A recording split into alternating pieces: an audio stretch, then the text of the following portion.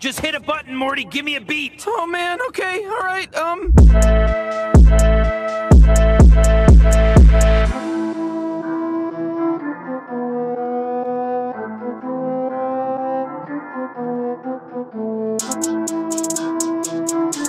Welcome back. Not Your Weekly Sports Pod. We're putting the not, capital N-O-T, back in Not Your Weekly Sports Pod this week. Yeah. It's a lovely day. What's up, y'all? Chilling, bro. Chilling. How's everything been going, man? It's been a while. It's been, about a week like always. Weather's nice. We're finally getting into fall, or 3 weeks of fall that we get in Houston, Texas. Spooky season. It's a lovely, lovely day, as George Miller's great Mad Max Fury Road would say. Oh, man. It is a lovely day in the sense that we have a beautiful topic and three beautiful people to share this topic. But at the same time, my heart aches as the third wheel of this trio of unathletic varsity dropouts. Wasn't able to make it today. Chef Boyardee, we love you. Shout out to you. You're out in the real world doing real things. Keep doing it. Keep doing your thing. But I think we got a good substitute Yeah, man. here this week. What's up, Matty boy? What's up, OG? Hey, how you guys doing? What's up? So Matt Troll, in my opinion, one of the amateur cinema critics from my undergraduate career, a fraternity brother, a roommate, one of my boys, future lawyer. Good to have you on the pod, brother. What's going on? Current lawyer now. Oh, We made it, my dude. okay. Hey, you're going to be a future Quentin Tarantino movie character here. Sleazy lawyer boy. What's up? Dude, it's always nice to have you along, Matt. I know it's been like a good, a year or so since everybody's caught up together, dude. How's life been treating you in this past year, my dude? Pretty good. How you guys been? Just been getting ready for the bar. I graduated in May. But coronavirus. I mean, everyone's just kind of been hanging out at home. So Yeah, Not well, really much it's good to speak hang of. out at home when you have a wolf protecting you. So I'm sure you're doing well there. So for those who don't know, Matthew Schroll actually doesn't have a dog. He has a pet wolf, and he's one of the few human beings in this world that can actually end up. He's a big baby. He is a big Tiny. baby. He is a lovable big baby wolf that is the cutest thing in the world, and Matthew Schroll is his father. If he's been fed.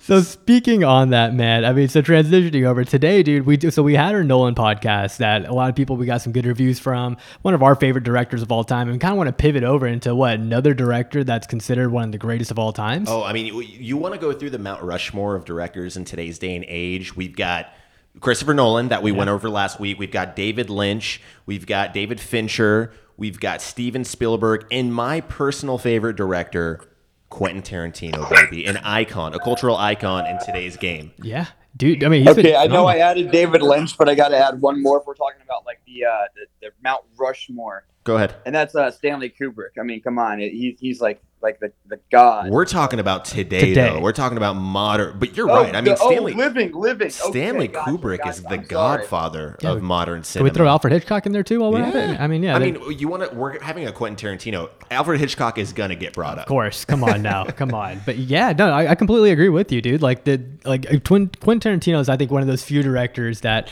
the impact that he ended up leaving on just Hollywood in general. Either you love him or you hate him, and I think because of that, you end up having so much notoriety with it that I love it. I love it. I think there's so many good things to end up saying about Quentin Tarantino that I think we're actually going to end up getting into this podcast about. So, man, I'm excited. I think it's going to be a lot of fun.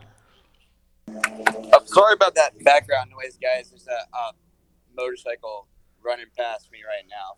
You see, Matt Troll, the lawyer that he is, he's trying to find a motorcycle crash so he can jumpstart his career. So no problem, bro. As long as it's benefiting your career and that career comes back to help the podcast in the future, we're going to let it slide.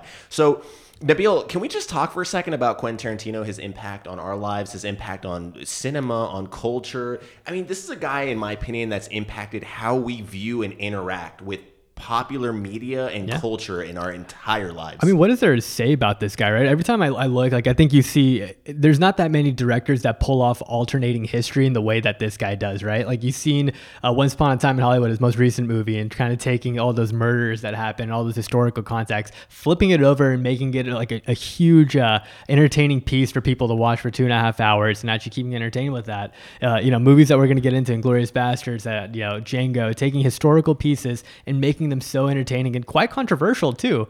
I think you see a lot of people ending up loving that type of that violence, over the top action, over the top dialogue, but then you see a huge other portion of it that find it to be kind of controversial stuff that you shouldn't let kids or the younger generation be able to witness. So I think it's a huge mix of people on how they take Quentin Tarantino. Regardless, I think the man's a genius. I think that what he's done for filmography in general, it's changing in a very PC world that we live in today. I think it's safe to say that Quentin Tarantino is very non-PC. Oh, absolutely. He's the first director to do a movie roadshow in 2 decades. Like when did they stop doing movie roadshows? I don't even know when, but Hateful Eight, he brought back doing movie roadshows with a full an actual movie program. He an puts intermission, a lot of showmanship. Yeah, an intermission. It was a great show. Look, bottom with exactly on that point, Matt. This is a guy who came in. And essentially, I think Quentin Tarantino's entire essence is taking something you love and doing whatever the hell you want with it. Essentially betting on yourself. Like, think about Kill Bill, a movie that we're not going to go over on this pod, but one of my favorite Tarantino movies. The guy, he's shooting a scene where Uma Thurman's fighting the crazy 88s. It just goes black and white. She starts beheading people. Then it goes back into color, crazy music in the background. She finishes the fight off, and then it goes into a slow, intense duel with Lucy Liu. So he just reinvents cinema. Fun fact about that scene, it was originally, they shot it all in color. Well, I mean, obviously, real life is in color. But it was originally intended to just be all in color. Happy accident, though. The studio thought it was too gory for audiences. They for some reason or not, there was just too much red blood flying on the screen for the MPAA. Lots of blood and eyeballs being picked out. They were considering an NC-17 rating. Wow. They were threatening it. Jeez. But they did the black and white scene, and honestly, I think it looks better. I think it works better that way. I think Matt's going to present some great half-ass internet research into the categories when we go through these movies. I think this would be great, man. I think you're absolutely right. I think that the over-the-top bloodiness, the over-the-top language, and I think just the way that for me, the way that Tarantino demands a scene and the way that he plays with the scene, the norm that you ended up seeing, it's completely different, right? I think he puts a taste to it. I think there's very few directors, and I think it's the hallmark of a good director to just be able to watch a couple of scenes from any movie and know off the top of the bat that's a Tarantino movie. Yeah. That's a Nolan movie. That's a Spielberg movie. There's a lot of a lot of directors that'll make a movie and it seems generic. There's absolutely just like nothing. A musician. Yeah, exactly. A lot of musicians, you can hear 3 seconds of a new song and just know it's by them. Yeah, exactly. And I think the beauty of Tarantino is that you would know it from, there's so many different ways you would know it. Is it the language? Is it the background, the background score that's associated with it? Is it the way that scene is actually shot? There's so many different ways that you can critique and you can know exactly that it's a Tarantino film. For me, it's how he makes you confront different genres, different ideas, especially manifested in characters that you kind of are uncomfortable with, right?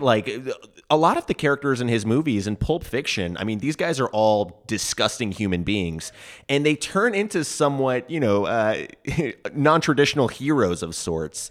Same with Inglourious Bastards. I mean, the main character, the driving force, the beating heart of Inglourious Bastards is a Nazi hunting down Jews. Yeah. Well, let's start it off. Let's start off the first movie that we want to talk about, Inglourious Bastards, right? Love it. Yeah, I would say probably one of Tarantino's most financially successful movies, and probably one of the movies that got him into the mainstream in the 21st century as well. Inglourious Bastards, man, like you said, taking a group of people, I think the Jewish population in general, and Matt being a Jewish man himself, taking a group of people that has been so subjugated by history for the longest amount of time, and then making them the protagonists, the badasses per se, trying to destroy the Nazis, the main people that kind of hurt them in the first place. So it's beautiful seeing this alternate history type of thing with Inglourious Bastards, and I think that Tarantino knocked it out of the park, man. Yeah, it's a very it's very satisfying. And this is what Tarantino gets accused of a lot, is not being a real artist, just making revenge porn ever since the 90s. And I think no, not entirely. Sure, there's just like the base satisfaction of watching the revenge theory happen, but he puts an actual realistic story to it and creates an alternate history. Oh. It's not revenge porn because it has actual artistic value. Absolutely. Same I mean, thing with Django Unchained, which I think is bastards for the black community. I mean, I can't speak to that specifically, but we'll have I'm plenty, sorry, go ahead, we'll have Paul. plenty of time on Inglourious Bastards. Matt, you said it. I mean, as far as art goes, no art form manifests better than a movie that has absolutely no mercy on murdering Nazis, right? I mean, like the Hitler scene where the two guys are standing there unloading rounds of machine gun into it's Hitler's beautiful. dead corpse. I'm sure as a Jew, it was probably very satisfying to see like Hitler's I was corpse about just get to say- destroyed. I was about to, are we gonna do if I guess jump ahead? I might run. That's my most rewatchable scene. One of two most Oh, rewatchable. we'll get. scenes. Hey, We'll get to there. Hold- Whenever hold- Eli Roth starts You calm your tracks there, Matty boy. We horses. got We this. got you. We're gonna get there. But I mean, as far as like Matt, as far as revenge porn goes, and Tarantino not being an artist, it would be such a cliche move to take this movie about revisionist history and defeating the Nazis and rewriting it to where we kill Hitler and making this a true war movie. But the beauty of this film, I think, comes in the sense that this is a war movie where Yeah. all the battles, all the conflicts come in the form of Hitchcock-style dialogue. 100%. Right? I mean, we have the greatest opening scene in cinema history, in my opinion. Yeah, one of in my opinion. Meeting Too. the revelation of Christoph Waltz's genius. This is the first time I had ever been introduced to him in a mainstream American film, and seeing this guy on screen for the first time, thinking, Be honest. Is that the first time you've ever seen him? Paul? "Yeah, absolutely." I'd never seen Christoph Waltz in a movie before. No, he's Because great. you said in a mainstream American film, and Yeah, it's just to say that he had done a lot of. I know he had done a lot of work with German movies and French cinema that I had never personally seen, but this is the first time I'd ever heard about him, and I'm assuming this is the first Yeah. time he'd been in a mainstream blockbuster type American movie. Yeah, no, I well, would I agree think with that's that. one thing that Quentin Tarantino does really well is he finds actors like that. He nitpicks and finds like Christoph Waltz, like the Frenchman at the beginning, whose name I can't remember right now off the top of my head.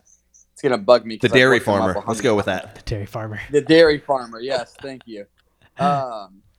He just picks little characters like that, and he kind of made Christoph Waltz's career. Yeah. With that movie. Yeah. I mean, he had a storied career before that, but in mainstream cinema, he owes it to Quentin Tarantino. I mean, and a lot of actors do. Matt, me and Nabil were talking about this before the podcast, and this may not hit with you, but Quentin Tarantino, before Inglourious Bastards, was essentially the Daryl Morey of the cinema world, and he would always take guys who weren't at their peak, underutilized, underappreciated talents, and maximize their usage rates on screen. Really show the world what they had to offer them. I mean, Inglourious Bastards, I guess Brad Pitt was the first guy at his peak that he presented, but you look at his former movies, you look at Kill Bill, you look at Jackie Brown, Reservoir Dogs, Pulp Fiction, none of those guys in those movies were clear-cut A-listers at the top of their careers. I mean, we'll get to Pulp Fiction in a little bit. The lead actor of Pulp Fiction, John Travolta, was a controversial signing. Yeah. Well, same thing. I was gonna say like Tim Roth in Reservoir Dogs. Yeah. He was an excellent cast, an excellent, tremendous talent, and a very underrated actor. Walton Goggins, another career that was made completely, almost completely by Tarantino. Now you see him on I HBO. think he got cast in Vice Principals because of that. The HBO series. Remember watching those in your apartment, man. Good times. Good times. So real quick, let me go back to this opening scene just to kind of show you guys what Tarantino's about. He pays a lot of homage to old classics, right? We mentioned Hitchcock. In this opening scene, do you guys realize the kind of setup of the opening scene is essentially Unforgiven? The old classic Unforgiven. I didn't even think about that. It's very true. Holy right? shit. And it's kind of the same setup as the good, the bad, and the ugly. And to throw one more historical note in here, the opening note score is Beethoven, right? This Germanic composer arriving into a small village, much the same as Christoph Waltz arriving into this small French village, this dairy farmer's village, to make his mark on the rest of the movie. So beautifully done. We want to talk about artistic talent, bringing all these different genres and these different inspirations together to set up what I think, in my opinion, is the greatest opening scene of any movie ever. No, there's very hard to deny that. I think the beauty that I saw of Christoph Waltz was it was the ambiguity of the character, right? Because when he first comes in, I didn't know what he was going to be, right? I thought this was just going to be your average, Gestapo coming in, that it was, or, something of that nature, that was going to be a basic check. It was going to be nothing big. And then you just see the true evil of what this character actually, entails. And actually seeing Christoph Waltz, take it to a T, right? Just play this role to a T, and that you are afraid of this man and what he's about to do to this whole family. I think, obviously Tarantino did a phenomenal job in trying to just play the scene up to the point where this character is all you're looking at. And what this character does on top of that is just the amount of fear and emotion that's evoked from this character in this first 5-minute scene is unprecedented. Beautiful. And I think that one thing that I think that Tarantino does really well is highlight the strengths of his actor more than anything else. I think that a lot of other directors, what they do is that they'll take a big name, or they'll take any name, they'll pretty much give them a generic role that you believe that person can excel in no matter what. I could not imagine anybody else doing that role other than Christoph Waltz. Well, funny thing is, when we get to casting what ifs, do you guys want to take a guess at who the original casting was for Christoph Waltz's character? Yeah, you told me, man. I was in shock when you told me. Daniel freaking Day-Lewis. No. That's Pulp Fiction. Oh, that's Pulp Fiction. My bad. Yeah, who is Leonardo DiCaprio? No way. What a different movie this would have been with Leonardo DiCaprio. 30% of this movie is spoken in English. Yeah. I can't imagine Leonardo DiCaprio learning English and French in the amount of time. Although he did sleep inside of a fucking bear and eat raw eel. He does already speak English, so there's that. Yeah, he's 1/3 of the way there. Way to go, Leo. Spend some less time banging supermodels, and maybe you can expand your career and get a real Oscar win. Well, another thing that he does, you're saying utilizing actors in ways you wouldn't expect, like Brad Pitt. That's the accent Brad Pitt. As soon as he opens with that, you kind of laugh a little bit. The first time I heard Brad Pitt introduce himself as Lieutenant Aldo Rain, I can't even come close to it. You know what I'm saying? What did he? What was that famous line? Hilarious. We're in the Nazi hunting business, and cousin, but business is a booming. It's believable though. It is. After like in the first sentence, you believe it. Yeah. It's not Brad Pitt at all. Brad Pitt's never spoken like that in any role or been that character at all. Matt, anything close to it. You know what's beautiful about Pitt's performance in this movie is disagree and correct me if you guys can, but I feel like every single character in this movie almost plays like a musical chair of roles, right? Like everyone's pretending to be something else at some point in the movie, except for Brad Pitt. Brad Pitt cannot be anything other than himself, other than this genuine portrayal of some Nazi hunting American from the Rocky Mountains. I believe that. I think that brings us to our next point, which I really want both y'all's opinions on. Let's go into the casting of this movie, right? We've been talking about this for quite some time. What was y'all's favorite role? Your favorite character in the whole movie? This one's easy for me. What's up? Let me hear it. Michael Fassbender's Michael Fassbender's character. Oh my God! There's so much to say about this guy. He portrays a character who's born in Germany, moves to Ireland, learns English in Ireland, and then has to pretend playing an Englishman who learns German and is a German critic because he was raised in a mountain village of Pizza Paloo. So you're telling me this guy's a dude playing another dude disguised as another dude. We're pulling a nice little RDJ move in here, man. I'm done. Man.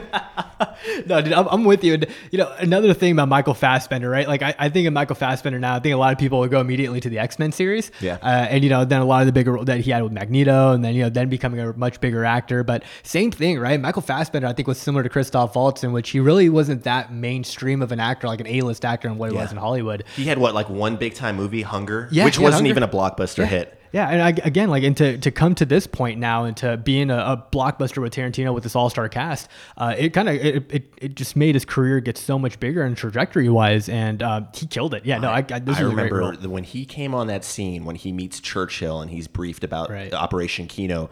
all I remember thinking is, who the fuck is this movie star? Where have I seen him before? What the fuck? He doesn't show up until like 50 minutes into the movie, and he's only in the movie for 17 minutes of screen time. And in my opinion, it's the best 17 minutes of the entire movie. Yeah, no, I think that was going to be one of mine too, man. For me, my favorite role, it had to be Christoph Waltz, man. I mean, I can't. It's hard to argue. Just because, like, I think from this, what I ended up seeing more of we started seeing more of Christoph Waltz and what he could end up being as an actor as well. Dude ends up winning an Oscar, right? Dude, he gets all the accolades that we need. I think he ends up winning the Golden Globes as well. I could be wrong with that, but he definitely ends up winning so many awards with this. The critical reception that he received from this, and then pretty much also what this led to, right? I think after this, he pretty much played the Bond villain against Daniel Craig as well after Skyfall. I think it was Spectre, if I'm not mistaken, was the movie afterwards. And the amount of other big roles that Christoph Waltz ended up locking in because of this movie. I mean, we talk about a man that I would say that the role that Christoph Waltz played, he was more hated than Hitler in the whole fucking movie. Are you kidding me?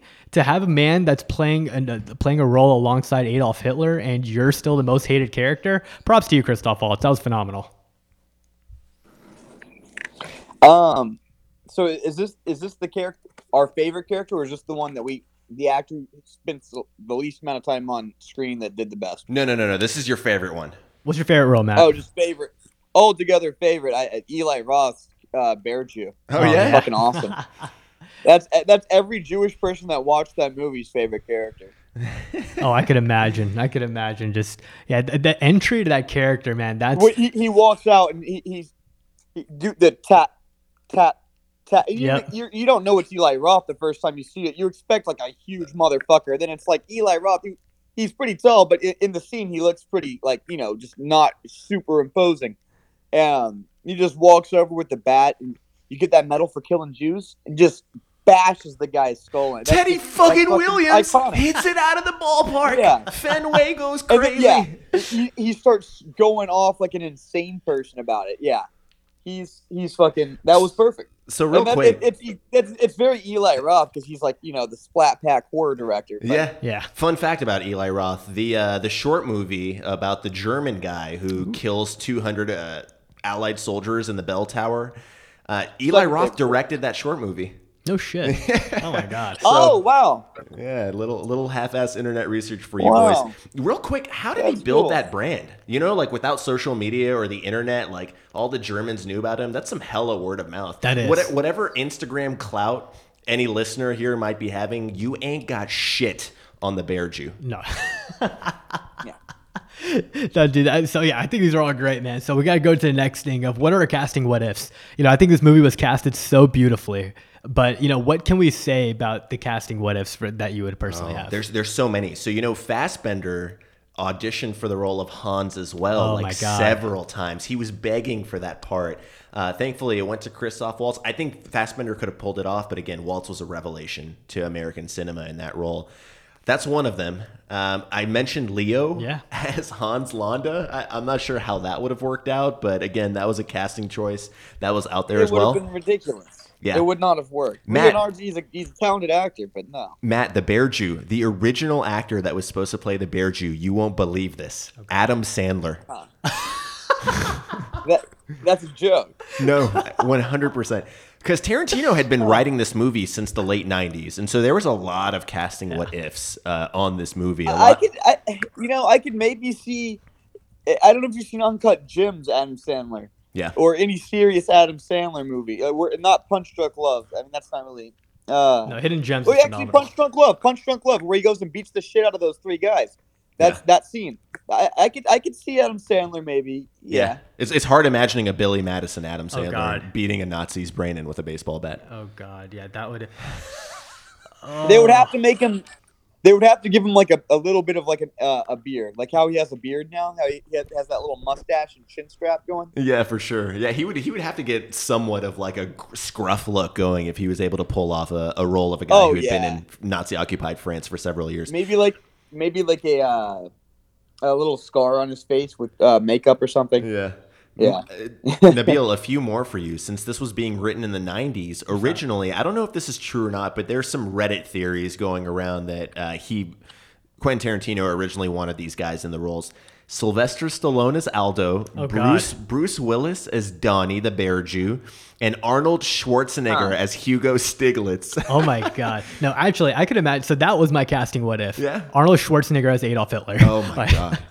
I would have loved to see like a swole ass Hitler just get destroyed. Oh my God. But yeah, that is my casting what if. Beautiful. Arnold That could Schwarzenegger, be a man. really funny movie by itself. Right? Exactly. Like Imagine a swole seeing. Hitler. Yeah. Well, I feel like if Hitler was swole, the Holocaust wouldn't have happened in the first place. He wouldn't have been so self-conscious. He would have. It wouldn't have happened, so it wouldn't make sense. But it would be funny. Yes, no. So that's definitely for me. I think one of the main like casting mishap, and I don't blame anybody. I don't think anybody, any like actor with a brand conscious name wants to be known as the guy who played Adolf Hitler. But by God, I wish we had like a big name, class A celebrity playing Adolf Hitler. That would have been the greatest. I think that would have been the greatest thing in the world. I don't think that most people. I don't think a lot of people would mind that. I think if you do a good Hitler, it's. As long as you're not already in the media as someone like that people already think of as kind of like a racist or something, then yeah, I think you'd be fine to do that. I think it'd be really good for someone's career to play the bad guy. I mean, it's. See, that's the thing, though, like right? Like, there's bad guys, yeah. right? There's like anti-heroes, there's bad guys, but I think you tell me, obviously being Jewish yourself, the with the I guess the sensitivity with Adolf Hitler, but it's also like knowing like, okay, if you did a really good job playing Adolf Hitler, isn't that kind of like an irony in itself, like kind of like an oxymoron to say that you did a good job playing such a bad character, but then if you did such a bad job playing that bad character, I think there's kind of like that, you're kind of walking down a slippery slope, right? Especially if you're already an established name, right? Like let's say you are Arnold Schwarzenegger, right? You're going to be getting known as the Terminator, you're going to be known as as Conan the Barbarian, but then you're also going to be then known as the guy who did a shitty job playing Hitler. I feel like there's too much to lose. Someone's got to play the role. Someone's got to play the role, period. So that's just, at the end of the day, the movie's going to be made. Someone's got to play the role. And it's, so Arnold Schwarzenegger, I could not possibly see a movie being made with him. Was he really supposed to be Hitler? No. We don't know. No. We don't know this. Yeah. We don't know this at all. Definitely not Hitler, but they rumored Hugo Stiglitz. I can't, it would have to be like a spoof. No, exactly. Yeah. And yeah, as a Jew, I wouldn't be offended by it. I don't know any Jew that would be seriously offended by that. That's not just like thin-skinned, isn't offended by everything. Calling the ADL every single time someone fucking eggs their house or something, and they think, it's I don't know. Yeah. I didn't anticipate spending this much time on the Hitler casting choice, but speaking of speaking of Arnold as Hugo Stiglitz, can I just say how fucking awesome the introduction of Hugo Stiglitz was when they're on that scene that we're talking about where they're about to murder that Nazi officer and they zoom to Hugo and fucking Metallica comes on in the background and Samuel L. Jackson's narrating the fucking killing spree that Hugo Stiglitz goes through. Just marvelous. Marvelous. These random nonsensical changes in tone is just what makes Tarantino so fucking great. Oh, I agree. He just invents the rules for himself. I agree. Matt, did you have a casting what if by any chance? Hugo Stiglitz wouldn't have worked if anybody else I don't know, but the actor, it had to be like a not a big name actor. A lot of the characters in the movie work because it's not like a big, well-known actor. It's like, who the fuck is this guy? Oh, it's Hugo Stiglitz. That's who it is. That's who you see on the screen. If you saw, who was it, Bruce Willis or whoever else? Yeah, it would take away. Casted, that's who you'd see. You'd see Bruce Willis. Yeah. You'd see fucking. I don't even remember the name from Die Hard, but whatever. That's who you'd see on the fucking screen. Yeah.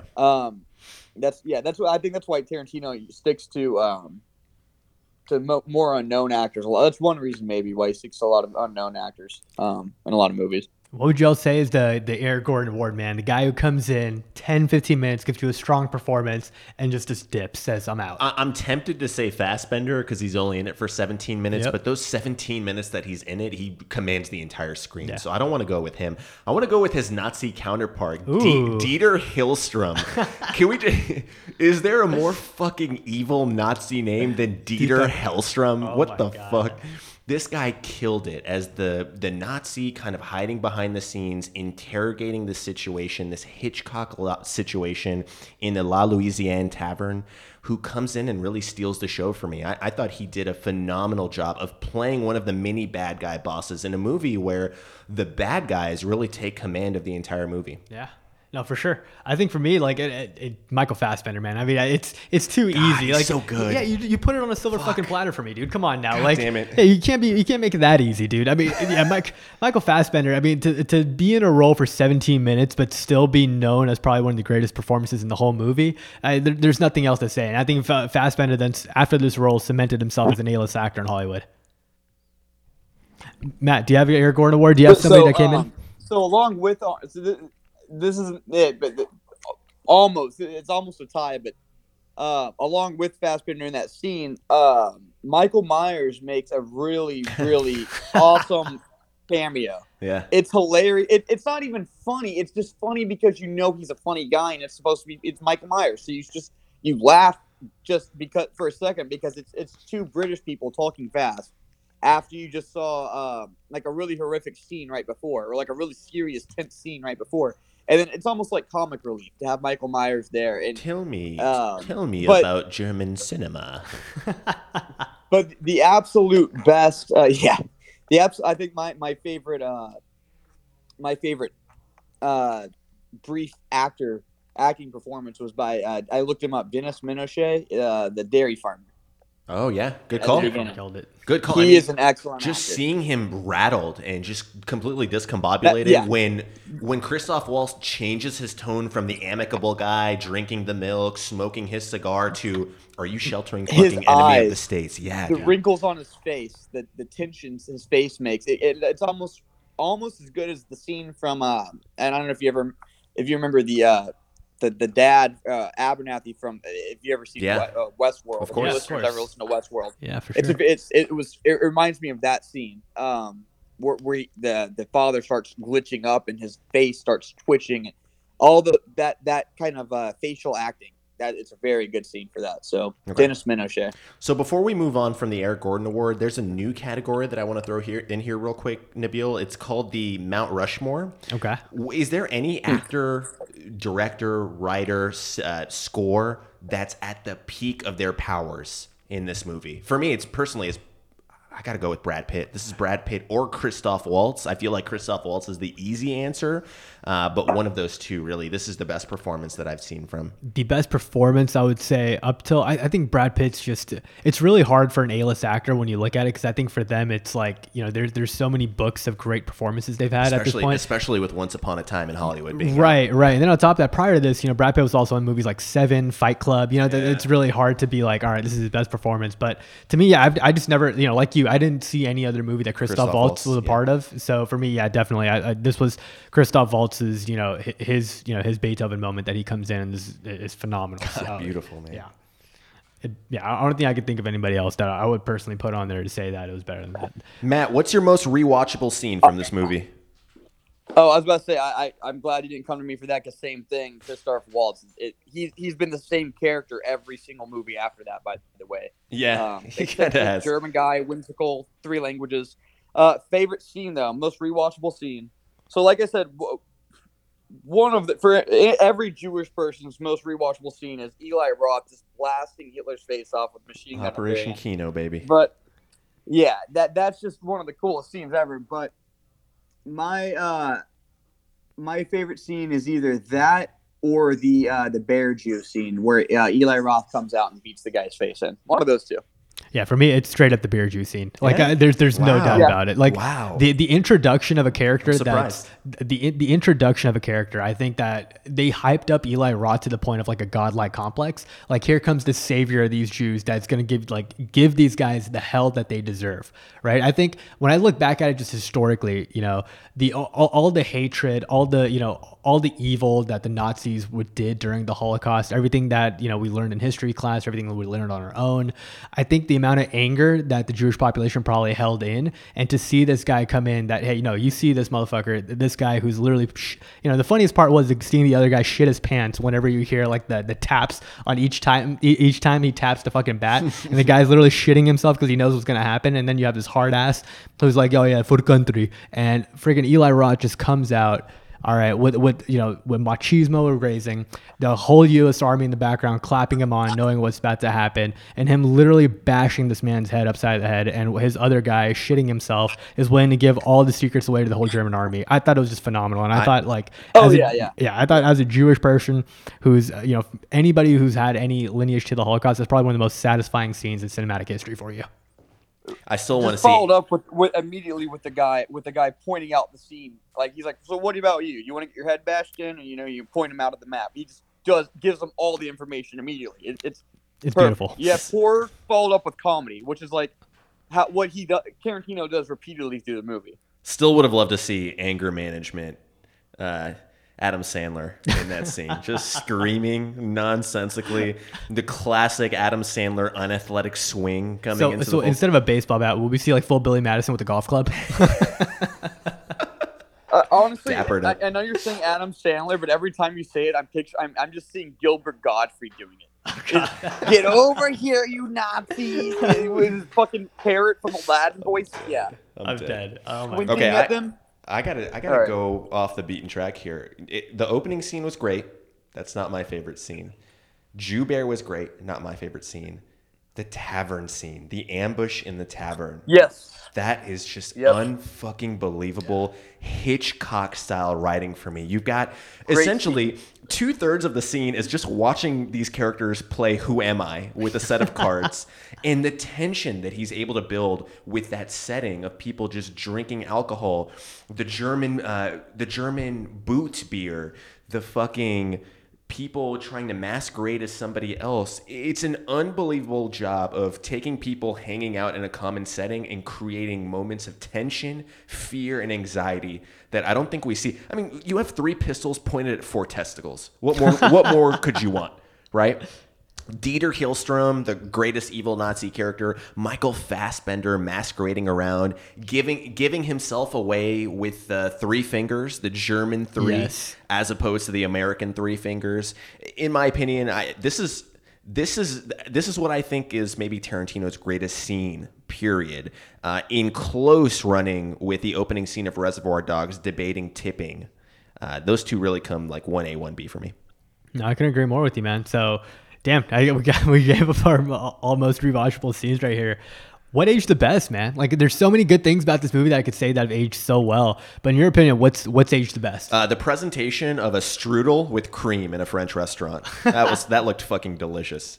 Yeah, I'm kind of hungry now. Thanks a lot, bro. No, but in all seriousness, Christoph Waltz's performance. I watched this movie a couple nights ago, and still I'm just fucking mesmerized when he comes on the screen, and the way he just presents himself as that amicable fellow and turns out to be the most disastrous entity for whatever character he interacts with. It's got to be him for me.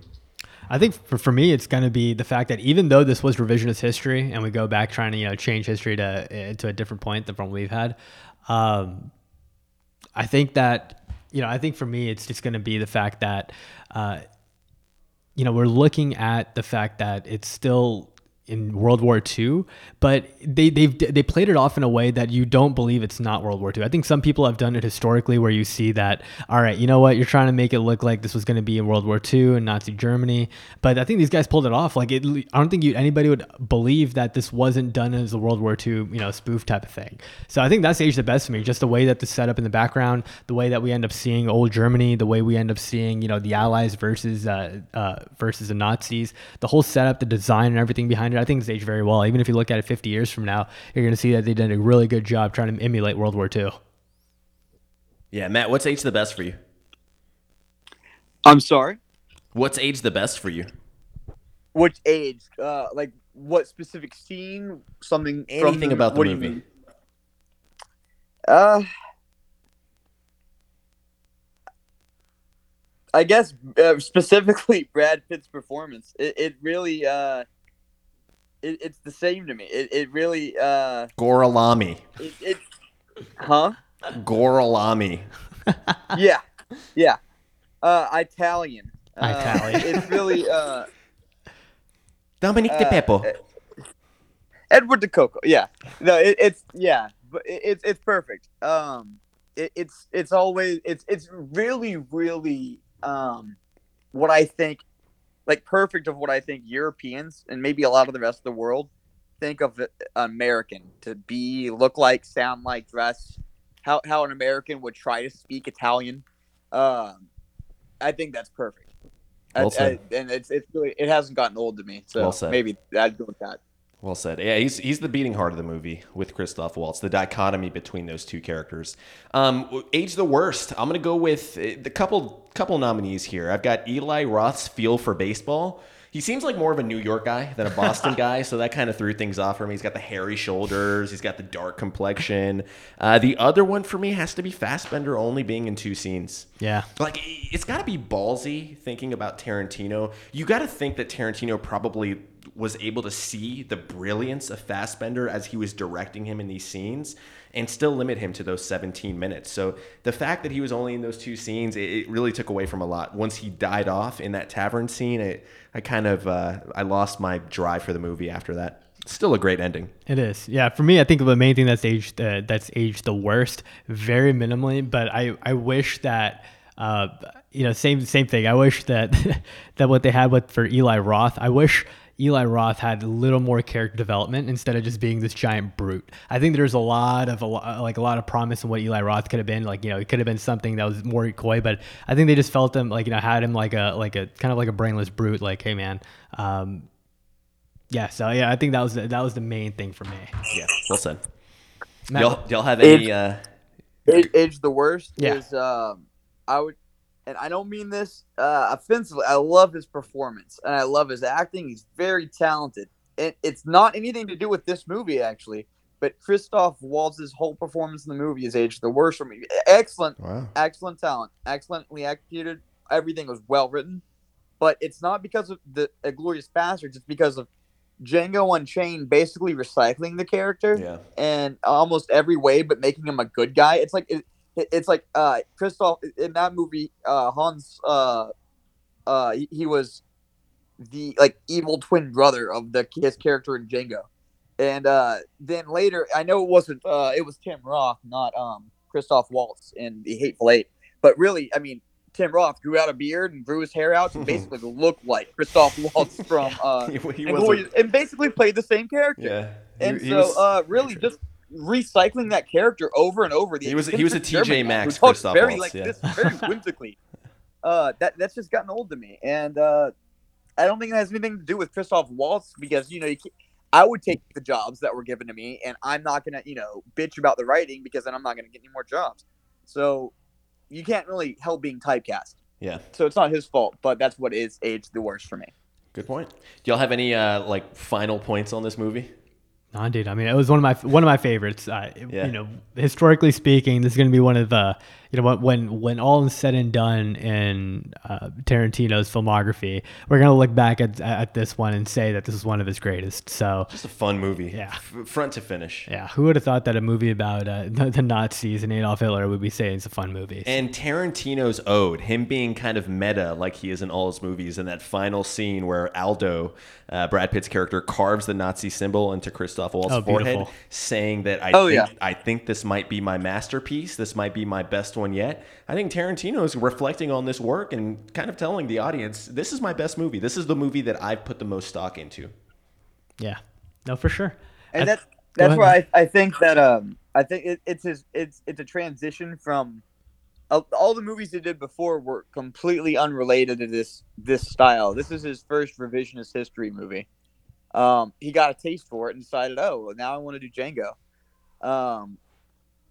Which I don't know, maybe that's a good segue, but well, the next movie we want to get into, Matty Boy, is your favorite, man, Pulp Fiction. Let's get into it. Yeah, Pulp Fiction. Okay. All right. What's up? All right. Yeah. Dude, what is there to say about Pulp Fiction and the fact that I think trend-setting, iconic, nothing like we've seen anything before in the 90s when something like this came out. The casting, the whole timeline of how you end up running a movie, just phenomenal. It's the movie that every boring hipster our age knows to reference to talk about Quentin Tarantino, but can actually talk in depth about. So maybe let's see if we can do it. Hopefully. Yeah, no sophomore slump for Tarantino here. This might be the peak of his powers, right? Released in 1994, runner up for Best Director in the Oscars. Do y'all know what ended up winning it instead of this movie? For Best Picture or for Best Picture? Best Picture and Best Director. Oh. No, I do not. Forrest fucking Gump. Yeah. The fucking apple pie of a restaurant. Movie of cliches. The conservative wet dream of a white guy running around with no critical thinking skills, listening to authority. The fact that Forrest Gump won over this film is an absolute travesty to me. I think this is the thing about Forrest Gump, right? I think Forrest Gump was one of those movies when it first came out. I think it just enlightened the masses as a whole. I think Pulp Fiction for a lot of people, especially the audience back in the 90s, I think this movie was way too ahead of its time. Way too ahead of its time. Yeah. And I think, if you look at it now, I think Pulp Fiction is one of those few movies that ends up being more appreciated every year later, right? It's very rewatchable. Right? And so people don't have that with Tom Hanks and Forrest Gump. I think people see it now. It's like, okay, this wasn't as great as we kind of came out for it to be, right? Robert Zemeckis was kind of overrated in this movie. But then when you look at this Tarantino masterpiece, you see nuances into this. It's like, okay, this is phenomenal. This is nothing like we had in the 90s. It's the only movie I can say that it was commercially successful and is also a cult hit. Oh, absolutely. It cost $8 million to make and ended up profiting $253 million. It's an ROI wet dream. Yeah. Which is, when you say something gets a cult following later on after it's made, like that's usually a flop. The flop movies do that. That's why it's called a cult hit. But I can't think of a single other movie other than Pulp Fiction that checks both those boxes. That it's just awesome. It is. I don't know if this made Uma Thurman's career or if Quentin Tarantino just period made her career, but I think her acting in this is what people know her for. Well, she was very reluctant to play this role initially. The role of Mia. Tarantino had to get her on the phone and read lines off the script to her to convince her to take this role. Originally, Julius Dreyfus. He thought it was a very weak, lame woman, a very very nothing kind of character. Which it could have very easily been, right? Meg Ryan and Julia Dreyfus from Seinfeld were two of the others in the running for it, and I don't think they could have done with Mia what Uma Thurman did. I couldn't see. No, I would like to see Julia Dreyfus audition for it. That would be fun. So it would be fun to watch. Yeah. Before we get caught up on Uma Thurman's character, just a few more facts for y'all. Yeah. The word "fuck" was said 256 times. It's fucking beautiful in this movie. Fucking gorgeous. And if you want to talk about a cult following, was 60% of that by Samuel L. Jackson? I would not be one bit surprised. I think you're kind of aiming low there, Maddie. That's a good over/under for the bettors out there. If you want to talk about the cultural impact of this movie, Republican presidential nominee in 1996, Bob Dole. By the way, is there a more Republican name than Bob fucking Dole? Bob Dole said, quote, "It undermines the character of the nation with nightmares of profanity and depravity and romanticizes heroin." Oh my God. Well done. That's coming from, beautiful. It's coming from a man that speaks about himself in the third person. I love it. I'm Bob Dole. Yeah, I love everything about this movie. Yeah, I don't think there's anything bad about everything that they did with this was just phenomenal, man. From the casting, the way it was shot, the scores, just even the way the characters, the characters are written. It's fucking phenomenal, man. I mean, I think we've gotten into, is there a way to describe what happens in this movie, what this movie is about? If you're to, there's even theories. It spawned side theories about what the hell is in the briefcase and what the fuck is up with we're going to get to that. We're going to have Band-Aid on the back of Marcellus Wallace's neck. Did he sell his soul to the devil? Did his soul escape through his neck? Yeah. It's crazy. There's very few movies that do that come along and that affect the zeitgeist in such a way that even there's side theories made of it. It's been parodied by every single cartoon show I can think of. Family Guy's done it. South Park's done it. Anyway, Yeah, no, for sure, dude. I think that's the beauty. Massive cultural impact. Yeah, that's the beauty of it. Like every person, when you think of America, shit, you think of fucking Pulp Fiction. You think of Vincent Vega. You think of so many of these different characters that are here that have so many. We talk about rewatchable moments. Think about how many rewatchable moments there are in this Every movie. scene is a rewatchable moment. Like- Exactly. If there's a woman ODing in your car, you instinctively know to put a needle in her chest. And why do you know that? It's because of Pulp Fiction. Fun fact: No. they shot this scene where he sticks her with a needle in reverse. So they actually shot it Yep. with him taking the needle out of her chest, but they reversed that to make it seem like he was stabbing her with the needle. Fucking That way he could use it would look like it was force. fucking brilliant, dude. A friend of mine shot a short film doing a flip that way, but he was really just jumping onto something, but it made it look like he was doing like a really awesome backflip. But that's how, yeah. That's pretty dope. But yeah, I mean, looking into it, man, like, we look at I think the main thing that a lot of people end up talking about more than anything else, the casting of this movie, right? Oh, yeah. Like, what is there to say about the casting of this movie? Like, John Travolta, Bruce Willis, Samuel L. Jackson, Uma Thurman. I mean, looking at the whole, Controversial signings. exactly, yeah. If you just look at Bruce everybody that was Willis signed. was the perfect Butch. His face is Butch. Like, whenever you look at him, like, No, he I just agree. looks Butch. There were some Yeah. interesting casting what ifs for that Butch character, but agree. we'll get to in a little bit. So there. before that, yeah, what would you say your favorite character, your favorite roles in this whole movie were, in y'all's opinion? My favorite character? Oh, Yeah. that's tough, man. I mean, Travolta gets the nod for Best Actor. He doesn't win it. He gets the nomination. But as far as character for me goes, that's a tough one. They're all scumbags, right? Every Exactly. character in this movie has a deep flaw. They're murderers, thugs, thieves, etc., etc.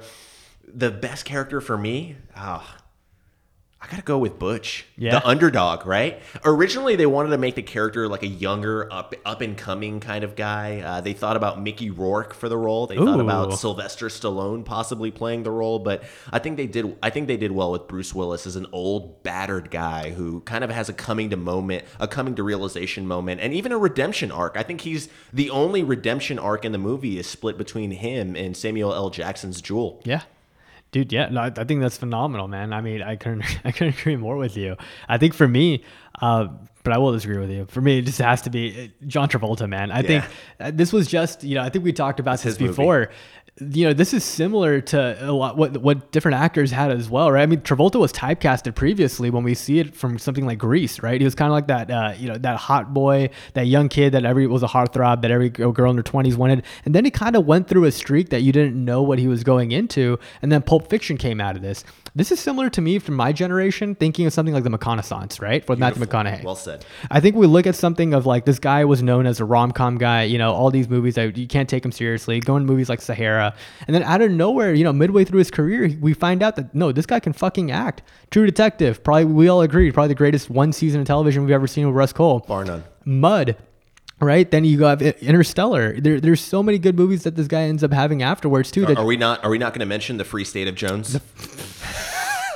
Oh God, yeah, but there's so many good movies that this guy had. I look at this career so similar to what John Travolta ended up having, because after this he ends up having like some great movies as well, right? Broken Arrow, Face Off, Angel. Yeah, exactly, dude. So many good movies that this guy comes out with John Woo afterwards. So I think for Travolta, this was kind of like his McConaissance. It was like a Travolta-sance, really.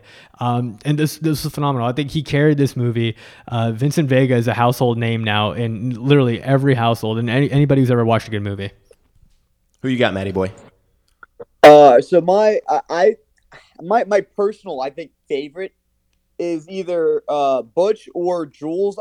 If I've got to pick one, it's got to be Jules, especially since you guys already picked two of the other favorites. So that's what I'm going to go with. I think it's interesting. Butch and Vincent Vega, though, they're like juxtapositions of each other. It's even referenced by that scene at the bar where they're at the strip club. Whenever after they go to fucking Tarantino's house, Yeah. and get the guy body cleaned up, dead inward storage unit. Yeah, that whole scene. Mm-hmm. I'm not shoot gonna Marvin. ruin your podcast, guys. Don't worry. Yeah. But she so after that whole scene where he's sitting there in like that fucking like tourist clothes, like the bright neon and in the short shorts, and he's sitting at the bar next to, and then Vincent Vega is, and then Butch walks up, and they just kind of eye each other, like, the fuck you looking at?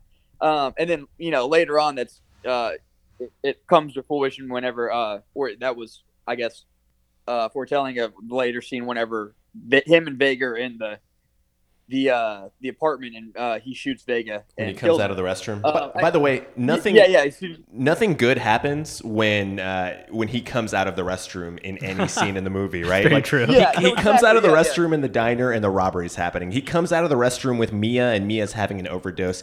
He comes out of the restroom taking a shit in Butch's apartment and gets killed. So I think that Tarantino that can't be coincidence. That's I've never noticed that, and that's conscious writing. Yeah, Tarantino had to be going through like some exacerbation of inflammatory bowel syndrome while writing this movie, trying to send a message to the audience. I think it's kind of like maybe even, and this is gonna be where people set off theories and stuff, and I might be making up one right now, but it's kind of like you go to the bathroom. Whenever you're doing something, so say you're at work, you're supposed to be like security guard. That's what he was doing. Vega was there to be a guard, right? He was supposed to be there watching, and he had to go take a shit real quick or something. But then he went back to his post. If he would have been at his post, he would have killed Butch, and that was the point I'm trying to make is only by a second did Butch get to kill Vega. Yeah. Otherwise Vega would have been there ready to kill him as soon as he came back in to get that watch. It was chance. Divine providence. If you believe in a god, that Butch would happen to get so lucky, and that's why I think him and Vega are kind of very similar characters, and that they are both kind of just floating through this world Tarantino's created. Like Vega, they both talk about it, but Vega talks about it very specifically with Jules. Whenever he's talking to Jules about like not being a bum and all the shit that Jules is talking about changing his life and finding meaning. Well said. I'm sorry. Well said. Oh, but yeah, I think that's what makes Jules my favorite character, is that he's different in that way. He's the only thinker, I guess, in the only one that tries to control his destiny. Hey, I mean, he's the smartest guy in the room in every scene that he's in, and you get that. Him and Ving Rhames, Marcellus Wallace, the guy who plays Marcellus Wallace. Yeah. Oh, we forgot to do best quotes. Oh shit! Real quick, best quote from Glorious Bastards. Go. I'm putting you on the spot. Let me hit you with mine while you think. Go for it. When they're in the tavern and Michael Fassbender's character realizes he's given himself away, and so he says, "Well, old boy, if I'm going to go out, I hope you don't mind if I go out speaking the Kings." Fucking beautiful. That was, being the sports pot that it is, Teddy fucking Williams. Teddy fucking Williams hits it out of the park. That was good. Maddie, how about for you, bro? I don't know the exact line, but the very end when Shoshana takes over the film at the German, the big propaganda film, and she says, "I want you to look in the face of you're all gonna die. The Third Reich ends today, and I want you to look in the face of the Jew who's going to do it." Beautiful. And then starts, bam, wonderful. God, Shoshana. I think Tarantino wrote that scene like way earlier before he wrote a lot of the other parts of the movie. Well done. Like that was one of his big. Yeah. The reason I thought of that to get to that point. The reason I thought of the quote category is, Matt, you bring up Marcellus. I was about to say Marcellus Wiley from ESPN. You bring up Marcellus, Matt. He had the best quote in Pulp Fiction for me when they're done with the fucking gimp, and he goes, "I'm gonna go medieval on your ass." Yeah. Just fucking like I said, dude. Yeah. This combination of highbrow and lowbrow that Tarantino is able to infuse in his movies so effortlessly is what makes him so relatable and connectable to me as a millennial and as someone who absorbs popular culture and at the same time appreciates classic cinema. Yeah, no, for sure. I mean, I look at, like, for me, like, dude, the best quote. I mean, a Royale with cheese. Oh, well done. Yeah. Come on now, dude. That itself, I think, just gave McDonald's so much more marketability just off this one fucking movie. So, as a McDonald's shareholder, I'm proud to say that the Royale with cheese became a beautiful thing. You know what they call it? Matt, I remember talking with you about this scene. We watched this scene one time all the way to the end, and one of the beautiful parts was, they go, "What's a quarter pounder in France? Is it a quarter pounder? No, they use the metric system. Oh, it's a Royale with cheese." Then Samuel L. Jackson asks him, John Travolta asks Samuel L. Jackson, "What do they call a Big Mac?"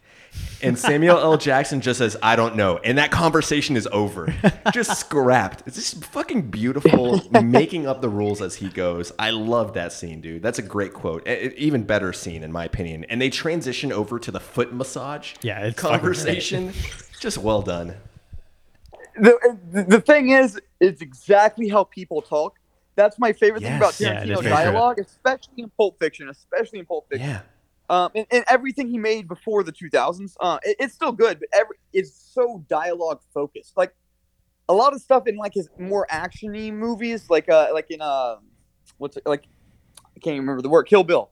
Yeah, the dialogue's real and believable, but like how many situations are there in real life where you're talking to someone like that? How many times have you been killed by attempted to be killed by your friend and you're about to kill her in front of her daughter? It's a very rare situation. Yeah, I have not. The dialogue, I personally have not plucked anyone's eyeball out of their orbital socket. Exactly. Not yet. Yeah. Me either. I've never lost a Mandingo fight either. So Yet. it's a very strange situation to find yourself in, and you don't know what you would say. So you don't know really what is real dialogue. But you're sitting around with your friends because your friend comes back from Europe. That's exactly what the conversation would sound like. Oh, what do they call a Big Mac? Oh, I don't know. I didn't go to Burger King. Exactly. Yeah. Bam. Next. and then talking about. So let's get into the casting what ifs here. Yeah, dude. So starting off with the big hitter, John Travolta. I talked to you about this. Yeah, Nabil. dude. They originally the studio wanted Daniel Day-Lewis to play this part. Tarantino would not budge. He didn't think he could pull it off, and he stuck with his guns going with the controversial choice of Travolta. Nabil, you disagree with me on this, but I could not be happier. Yeah, no, I think same. Daniel Day-Lewis is the greatest actor of our generation, bar none. Probably, in my opinion, I would argue is probably the greatest actor we've ever seen. The greatest method actor of our generation? Greatest actor, period. We have never seen, like, if we talk about the true word, like the term of the word actor, and somebody like pretty much putting their whole heart and soul into a character, and you can't even discern who the hell that person is until they tell you they're Daniel Day-Lewis. Yeah, I mean, I would have loved to see like what who is truly Vincent Vega, right? I think this was John Travolta. We all see, I think Vincent Vega, the character, is there, but seeing that, okay, this is still John Travolta playing Vincent Vega. I wanted to see what like a acted version of a Vincent Vega would have been, and I think that's the only thing. I think that's the beauty of Daniel Day-Lewis. Like when we saw Lincoln, right? It wasn't Daniel Day-Lewis playing Lincoln. I literally fucking thought I was watching Lincoln, right? The butcher in the Gangs of New York. It was a fucking butcher who had a mental health problem that I was watching. He was the movie. I don't remember Leo from Gangs of New York. I remember Daniel. And same thing, like when you look at like the intricacies of Vincent Vega, a very flawed man, right? I think the beauty of what Daniel Day-Lewis does as an actor, he takes those flaws and he brings them to the forefront so hard that you can't get over anything else. That's why I would have just loved to see Daniel Day-Lewis as Vincent Vega. Yeah, so in the original, like the scene where, he's going to pick up Mia and he has the heroin drive over to pick her up. One of Tarantino's friends who had completed rehab as a heroin addict told him to. Hello? Yeah, Maddie, we can hear you. Sorry about that. No, you're good, man. So in that same scene, the rehab guy had told John Travolta, do some tequila and take a warm bath, and that'll kind of emulate you looking like a heroin addict. I think Daniel Day-Lewis would have straight up injected heroin into his jugulars. To pull that scene off. So yeah, I mean, he could have done a few more things. I don't disagree there. Yeah, dude, I that's definitely a casting what if for me, man. I think my casting what if would have been seeing Tim Roth played Ringo Pumpkin. I would have seen Johnny Depp as Ringo. Oh my, yeah. I think that was also like one of the things that I think that's one of the TriStar Head apparently preferred Johnny Depp or Christian Slater to play a Ringo or Pumpkin. Play Ringo. Man, I would have fucking loved Johnny Depp in that role. I think this is one of those movies, like, seeing Johnny Depp's filmography that, you look at all the stuff that he's done, Edward Scissorhands, all these other Tim Horton movies. This is one of those little dark movies that I would have loved to see Johnny Depp get a little taste of. So yeah, that's my casting. What if I would have loved to see Johnny Depp in this movie? Johnny Depp in a Tarantino movie. Yeah. Shit. We haven't seen that yet, so I would have loved to see it. I can't see Johnny Depp acting outside anything other than a Tim Burton movie. I thought him and Tim Burton they were like having a love affair and they were contracted with each other. I didn't know.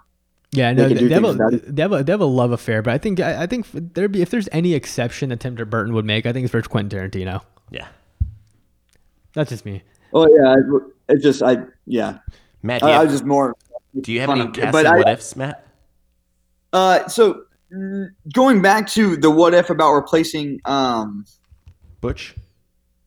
No, replacing Vega with Jules with not Jules, Vincent Vega with Daniel Day-Lewis.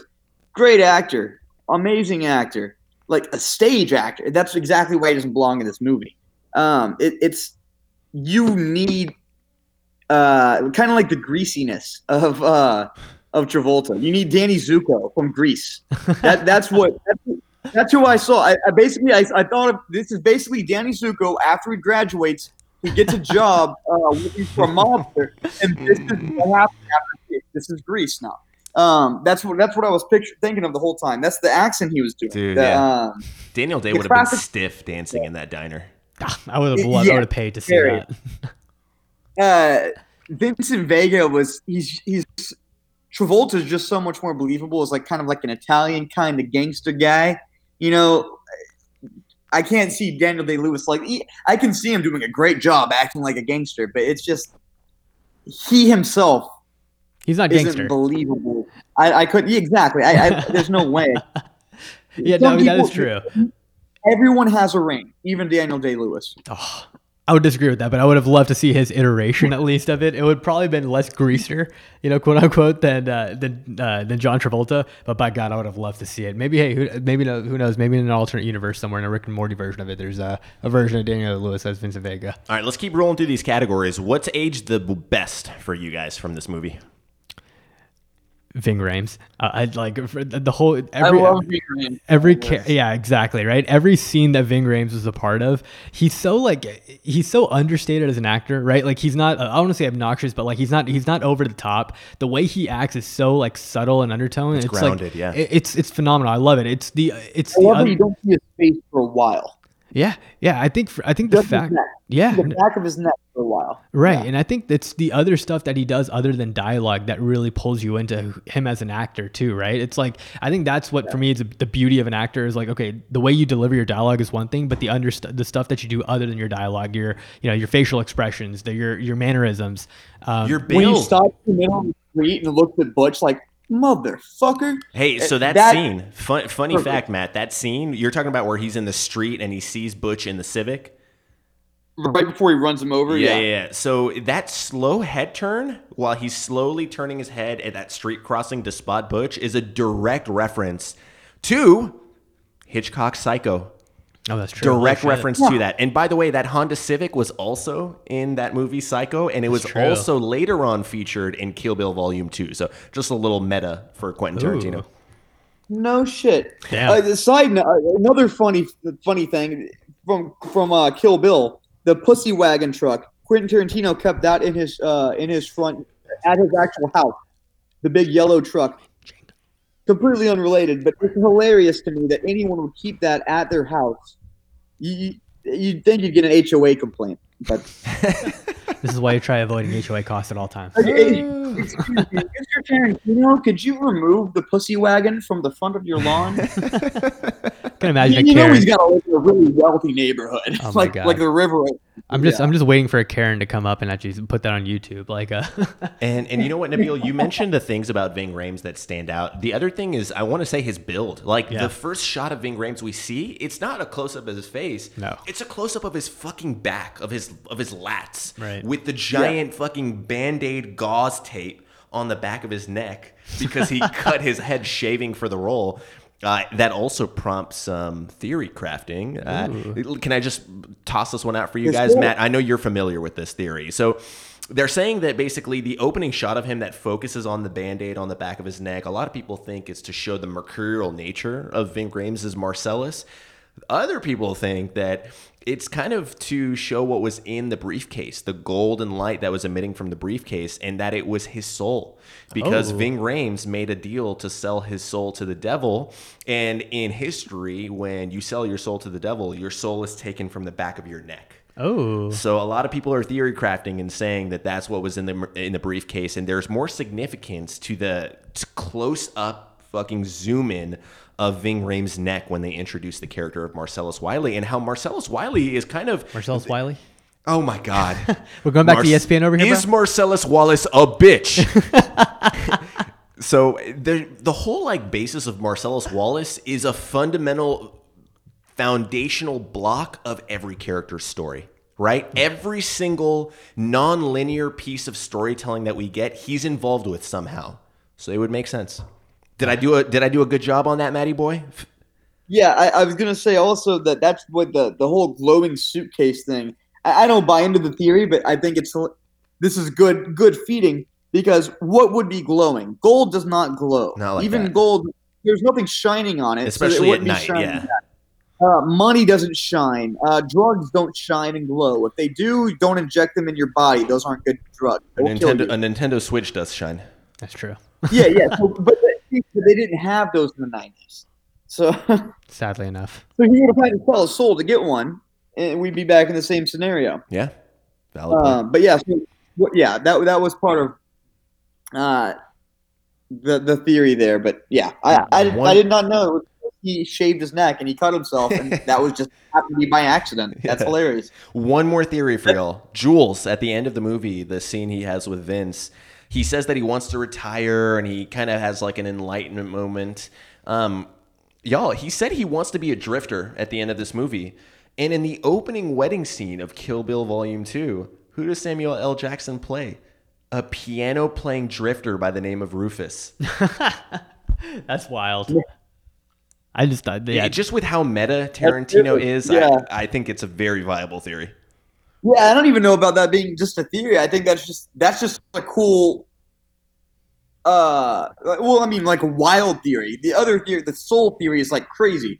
This is like just a absolutely realistic. It doesn't even affect the storyline of either story. Yeah, why not?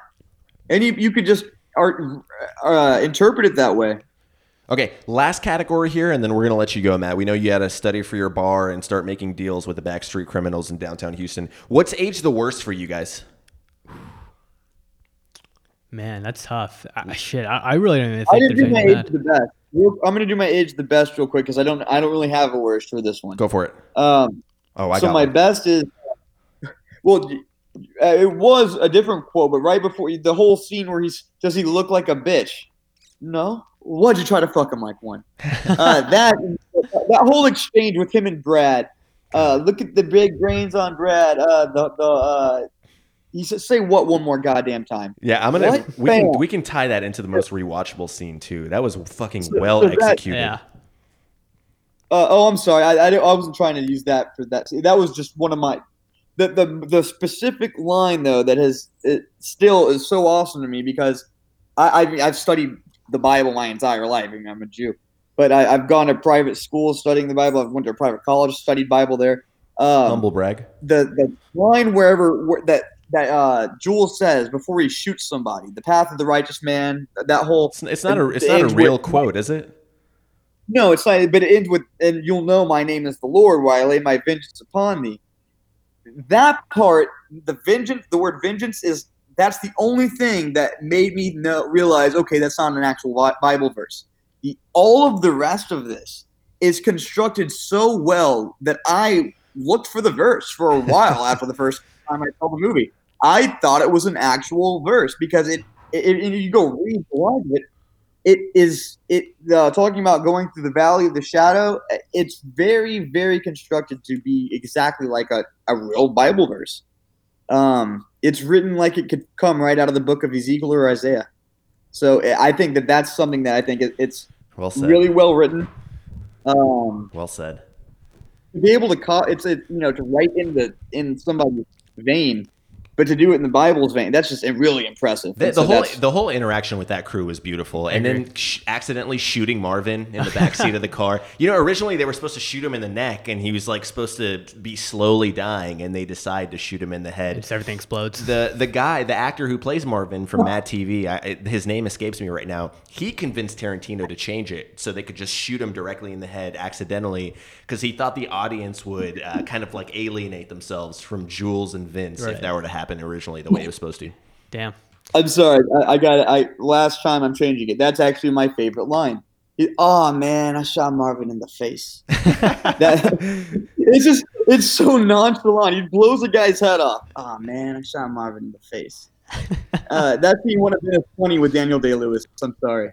Okay, what's age the worst? Since y'all don't have one, let me go ahead and throw this out there. Quentin Tarantino playing in this movie.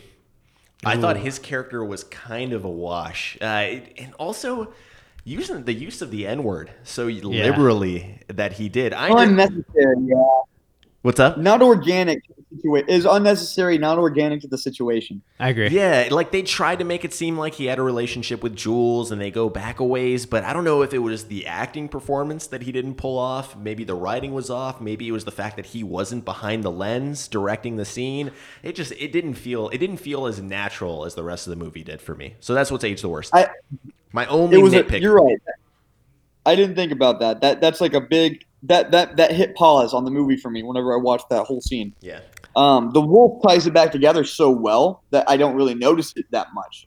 But Tarantino's character is just not believable. He's not a great actor in it. And it slows it down. You're right. Yeah, for me, dude. I mean, we're talking about just best moments for me as well, man.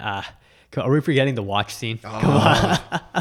Christopher Walken. Oh, dude, 5 long Eric years. Gordon performance. I mean, it's simple as that, dude. Christopher Walken, the great Christopher Walken, coming in and letting a young man know that his daddy had his watch up his ass for 5 fucking years. God, yeah, it was so unexpected too. Like, and the way he delivers it, like he keeps a straight face the whole fucking time. Yeah, to me, that was part of the best scene.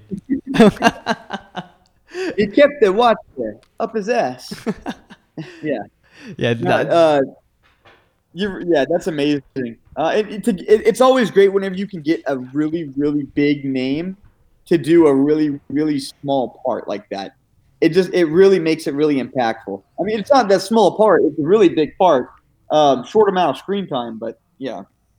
Well, Matt, hey, we want to say, bro, this has been fucking awesome. I had more fun just going.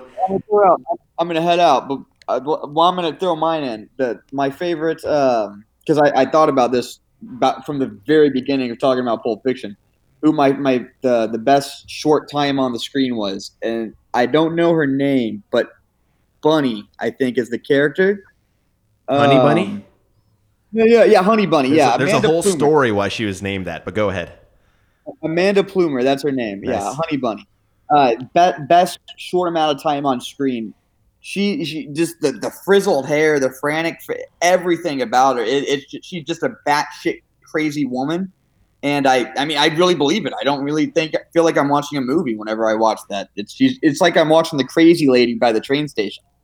So, Honey Bunny. Perfect. Yeah, well said. Beautiful. Well, hey, we did 5 movies for the Nolan podcast, and we filled up an hour, 15 minutes just talking about these 2 masterpieces.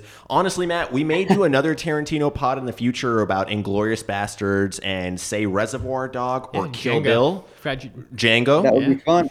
So we'd love to have you back on, dude. This was awesome. Love your insight. Love your diehard fandom and the nonsense you spew out at us that we so eloquently take in and shoot back your way. We want to do it again sometime. Thanks for coming on. Go study to be a lawyer, man. Best of luck to you. As Borat would say, great success. Oh, yes. All right. Thanks, guys. You have a good one. Yeah, for sure, dude. Thanks for having me. Thank y'all for being here, man. I enjoyed that. All right, Nabil. Hey. Boom. Well done. Good episode. You got anything else to say to the peeps? Bro, I mean, what else can we say? Quentin Tarantino, the GOAT. Can't wait to see what other movies he has up in store. 2020 has been an ass show for movies, but hopefully 2021 can bring in a new year of good luck. What do you want to see him do? What's next? A superhero movie. You want to see Star Trek or a superhero movie? I want to see a superhero movie. Yeah. I want to see Tarantino take on a superhero movie, and I think if we can get a good superhero movie from like a rated R version of just like an anti-hero from Quentin Tarantino, I'll be happy. I'd be the happiest man in the world. So let's see what happens, man. I think he has he thinks 2 or 3 more movies that he wants to do or something. I believe, right? Is what we have left. So yeah, let's see if he ends up doing the Vega Brothers or if he ends up doing something like this. So I look forward to it. Whatever it is, take my money. Yeah, for sure, dude. I'm looking forward to that as well. So thank y'all for listening. I know this was a long episode, but catch us in the next one. Deuces. Bye.